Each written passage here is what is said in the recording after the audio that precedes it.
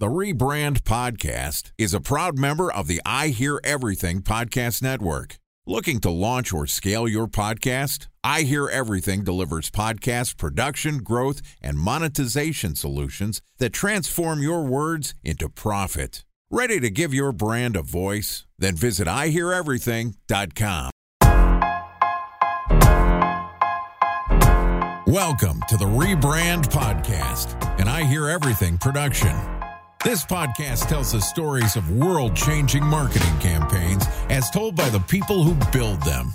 In each episode, you'll hear an earful of brilliance from a marketer who has brought an iconic brand to life. Ready to hear the secrets and untold stories behind the brand you love? Then sit back, relax, and get ready for the rebrand. Here's the host of the Rebrand Podcast, the CEO of OH Partners, Scott Harkey.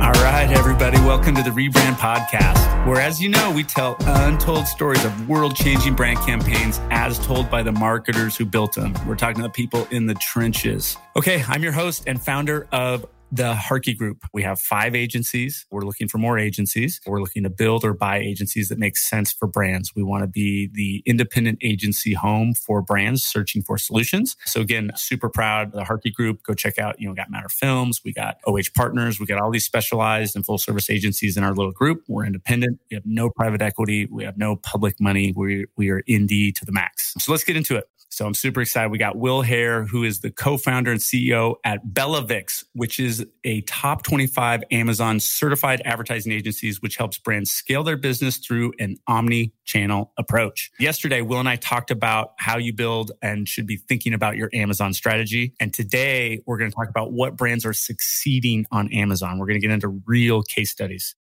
Okay, here's my conversation number 2 with Will Haire, co-founder and CEO of BellaVix. All right, what's up, brother? We're going to jump right into it. Everyone saw you from last episode. What brands are doing it well on Amazon and why? Actually, beautiful. So, a couple reasons. So I'll call Instapot is a darling of Amazon. They were like the Cinderella story of early Prime Day. The Cinderella story, really? Yeah. How do you do that? Remember that from Caddyshack? That's the best. That was the best character ever. Sorry, the Cinderella story. I love it. Okay, Instapot. I got ADD, but keep going. Bill Murray, classic. Always welcome anytime. And we could say that for future podcasts. Interrupt me with Bill Murray's anytime. Okay. Go. Instapot. I have an Instapot and I bought it on Amazon, so it makes sense.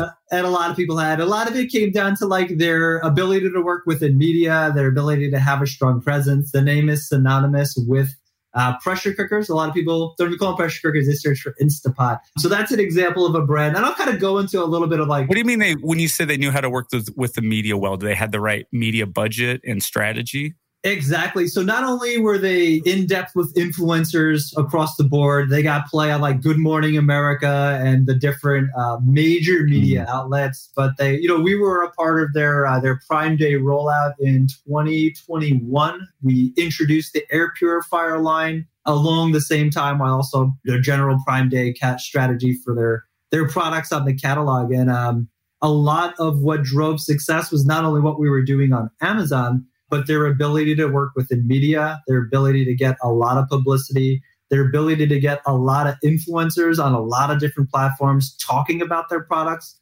And a lot of that rollout happened months before the holiday. For a company like that, the amount of manpower that goes into something like that is insane. And a lot of brands listening to this podcast might not have those resources, but that's what it takes to move a significant amount of product.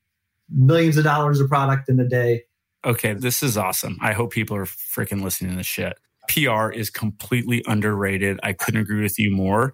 And every brand should be doing PR at some level, I think. And influencers, of course, that's not going anywhere. So I love hearing that part of the reason of their success was leveraging PR and influencers, as well as doing the blocking and tackling inside the Amazon channel. I think that's what I'm hearing from you. Could you give us any sort of sense of scale of them? And I know they've done a good job in terms of store shelving as well. I think actual brick and mortar retail is a huge missed opportunity for brands. And it's everything, great marketing is a culmination of all the little things kind of working together to create as much eyeballs and scale as you can. So you're just freaking everywhere because you know you need to. And that's what we were. You know, like if we want to talk about the rollout strategies, I can't share the amount. I have NDAs, so like I can't tell you how much we made and how much they made. I'm not sure. We don't work with them anymore, so I'm not sure what they would be comfortable with us sharing. But how big is? I mean, is there public? Are they a public traded company? I mean, how big of a brand are they? Like, I mean, just a sense of how big of a brand they are scale wise, and maybe even percentage of share of the marketplace. Generally, not what you're. I could probably comfortably do that. 80 to 90% of the market, and they're neck and neck with like Ninja. The fact that it's Instapot is, so now they really strong market share. Okay. And it's a completely different beast in terms of strategy. Like I said, I'm not sure how relevant it would be, how many Band-Aid executives are listed in this, for example. On a smaller scale, like Derma-E and Think Brands, they're part of a private equity company that works with us. We're really fortunate to manage some of their accounts. They're large. They're a nationally distributed brand, and they have strong sales on Amazon, and they also do it right. So they have a really good balance of influencer marketing. You can hear kind of a theme, but also with their influencers and what they do really well. We have a supplement company that leverages this strategy too. A lot of their products are doctor endorsed. A lot of it's focused on natural beauty, but automatically having that endorsement from a PhD. They work with several influencers who are in the cosmetology world, dermatologists, and like that. Not only are they big brands, but that automatically lends itself to some validation. Makes it easier to move products. Having those videos are really powerful on Amazon as well as off of Amazon. And then, not only is their influencer strategy going really well, but we're able to advertise, the full funnel. So we're getting people in market and we're getting people who haven't been exposed to the brand. Us working directly with Amazon, we know that, for example, the average customer is going to make 3 to 4 purchases in a year. So we could somewhat measure lifetime value. And then from there, we can construct more focused advertising budgets that don't allow us to only focus on the bottom of the funnel. It allows us to do mid and even some upper funnel. We're doing some video content. We're going to be working on some Amazon ads that show up on the Fire Stick TV. And this is a brand that we've taken from, we're a little over 3 years worth of the brand. So a brand that was just doing pay-per-click and they were cannibalizing themselves. And they're like, we're stagnant. What do we do? And then 3 years later, it's a completely different story. And a lot of it has to do with like putting the proper structure in place. They still have some map policy issues, but also getting the marketing strategy where we're efficiently firing up and down that entire funnel.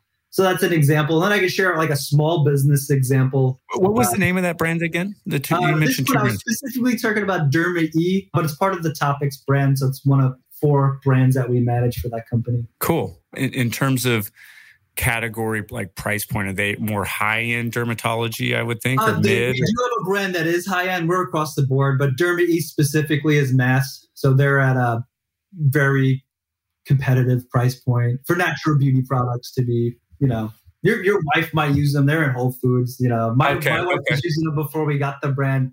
And I remember when we pulled the account, she was like, we have this in the cabinet. I'm like, no. Yeah.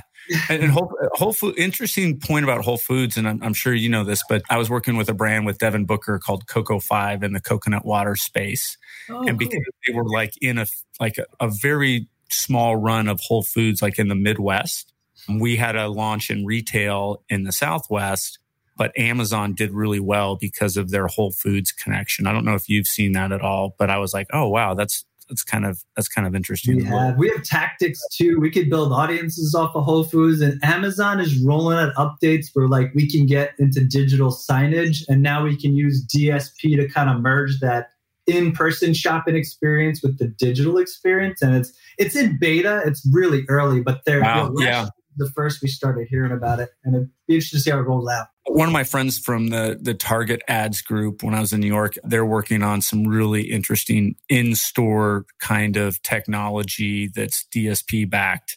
Really? I think we're going to see a lot more of that and how we can kind of aggregate these audiences together, what you're talking about. And I love how you're talking more upper funnel activities. And I really think brands and a lot of performance digital people are not giving credit where credit's due in terms of lifetime value. And I see way too much last click attribution even still happening, which is complete bullshit.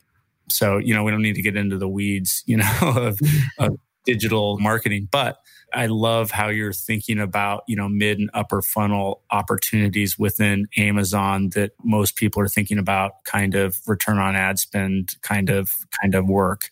To your point, even from the last podcast, 80 million Prime members. How many people are in the US? I don't know, 370 million or something. Yeah, so something like that. Yeah, exactly. That's insane. And then how many people use each other's Amazon accounts? So it could even be higher than that. Who knows? But man, and Amazon, in terms of Amazon Prime now and Whole Foods and the size and scale and opportunities for different audiences and different mid and upper funnel activities. But people need to freaking stop getting into this last click attribution and start understanding that mid and upper funnel activities with companies that have scale and audience and opportunities for targeting within those. I think it sounds like you're having a lot of success there. It's probably one of many reasons you've been successful in the channel. We've been really fortunate for the right partners to find us, but you hit it on the head. That full funnel is the name of the game. And anybody who's in maybe the agency space or making pitches to their CMO to get budgets, tacos is an indicator that's common inside the space. The total advertising cost of sale, your total spend divided by total sales. And a great way to justify that, Amazon compared to other platforms, advertising will influence SEO. So that's why it's important for, at the minimum, to move your main KPI on the advertising side over to tacos. So that's my case. What is it? What is that acronym for? TACOS, total advertising cost of sale. Like I said, total spend divided by your total sales, the organic and advertising. And there's a major correlation between ad spend and SEO value within Amazon. Absolutely. Yeah, like we run strategies that are like, how do we gain market share on root keywords? And obviously, like anybody's space, it's a long tail strategy backed by advertising. And then it's just a sales game. Get the velocity. What percentage of spend for advertising should I be thinking about based on size of brand and size of sales? That is a fantastic question. Launch brands, less than a year old, 75 to 100% of your sales might come from advertising. This obviously diminishes the more time you'll get more sales, you'll get rankings, so on and so forth. For brands that are, let's just say like mid, like somewhat coming to maturity, I would expect anywhere from 20 to 35% of sales to come from advertising. And when we're firing on all money, 20% of sales should be coming from advertising. It's kind of shifting, but I still like to use those for benchmarks, just like rough. So if I'm expecting pretty early brand, I'm like, I think I can do $1 million on Amazon. I'm spending what to get $1 million in sales? If your product costs $1, you might be spending anywhere from $800,000 to $1 million. It's all ratio. You got to think you're competing. Depends on the market, but if you're coming into aging cream, anti-aging cream, welcome to club, everybody in the beauties. You're competing with mature sellers. You're competing with products that have thousands of reviews.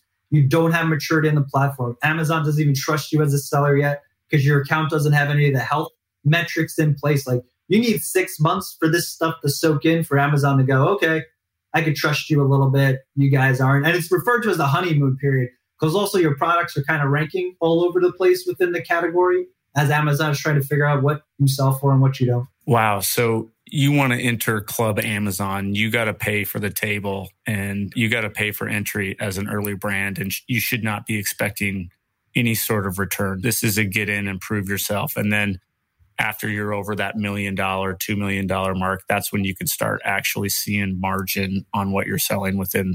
Before that, for sure. I mean, I'm being conservative, but there are companies that are making $30,000 a month that are operating profitably.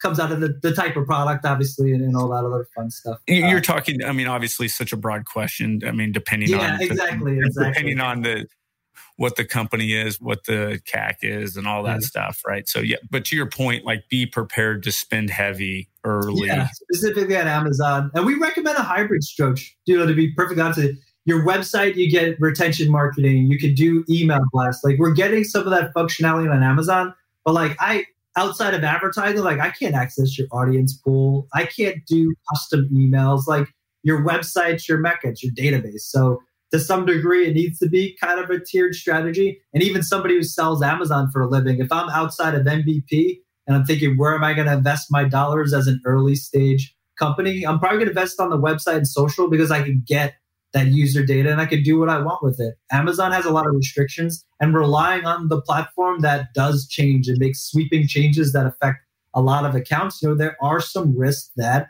if you're a supplement, if you're a beauty brand, if something changes, if your product gets flagged for a new federal whatever, they'll just take your product down. Doesn't matter. $2 million a month. You got to get this straight before it comes back, and then all that damage. So, it's a necessary, it's great. And there's a lot of e-commerce that is on there, but people need to be mindful of where their eggs are and the risk of having it all in the Amazon basket. Great advice. I'm glad we got to have you on, because rather than getting in the rat race of an RFP with a bunch of Amazon agencies and not knowing what's real and what's not, I think we've got a lot of great insights for when we are looking at partnering with the right agency or building it in-house and how we should be approaching the strategy. This is helpful. I mean, selfish for me, I'm working on a golf brand right now, and we're a big part of our strategy is within Amazon. So a lot of this was validation for us, which is kind of what we're thinking, but definitely some new nuggets. So this was helpful. Appreciate having you on. If people wanted to learn more about you and your services and kind of size of brands and things you're looking at, normally I don't give plugs like this. I mean, there's a lot of ad tech that wants to come on the show. I'm like, nah. And even agencies, but I love having really good agencies on here because we're always looking as either agencies or brands to partner with the best. How do people find you, and what's like a good client for you guys right now? Kind of tell us a little bit more about your agency. Absolutely. Well, solid. Thank you for the compliment. That means a lot. Scott, we work really hard to deliver high quality service. So I'm glad to hear it gets recognized. For us, check us out on the website. I'm on LinkedIn, Will Haire, Haire. I post something almost every day about Amazon. I have a news update newsletter that you can subscribe to, and it's all updates right directly from Amazon. And I just give additional context of what it means for sellers, and that goes out bi-weekly. And then we have some long form content that goes out once a month. And it talks about major e-commerce trends and how it impacts brands on Amazon and Walmart. Those are kind of our two powerhouses. And outside of that, a brand, if you're a brand and you hit some level of stagnation in sales, you're doing at least $500,000 a year on the platform, and you're trying to figure out, how do I get to $1 million? Or if you're doing a couple million, it's how do I get to 5 or 6 or even 12, 20 million? We can help you. We have different strategies, and we'd love to talk about, how our methodology works and if it's a good fit for your business model. Love it. Well, thanks again, Will, for coming on. We're going to end it. That was dope. Appreciate Will Haire, co-founder and CEO of BellaVix, for joining us. Again, if you want to contact Will, his LinkedIn profile is going to be in the show notes. Sounds like he's got some great content on LinkedIn or BellaVix.com. So that's it. One show note thing I want to tell you about. If you didn't have a chance to take notes while listening to the podcast, head over to rebrandpod.com. We'll have all the summaries and all the episodes and all the info of our guests. We're going to do it all for you, a little cheat sheet for you. Just go to the website. I think I might take the cheat sheet to the next level, where we take like the top 2 insights from each show. And we're just going to give you the cheat sheet. I'm a big cheat sheet guy. So you can also subscribe. We just hit almost 4,000 subscribers last week, and we're super young. I'm really proud of that number. That's what it is really about, is are we building a community of marketers, and are we learning? So that's the KPI I'm looking for, is subscribers. So if this is adding value to your life and making you better at the world of marketing, please subscribe. Of course, you can always reach out on social. We're on all the shit. I'm not going to go through it. You can find me at Scott Harkey on pretty much anything. Twitter, I guess I'm a little different. It's SharkyAZ. Reach out, connect. Love, again, we're building that community of marketers. If you haven't subscribed and you want daily stream, again, subscribe. And we'll be right back in the business feed. It makes it easy. You can have lots of subscribers on all the shit you care about. So I've gone into that before. Okay, that's it for today. Next time, remember, it's never too late to rebuild, reboot, or rebrand.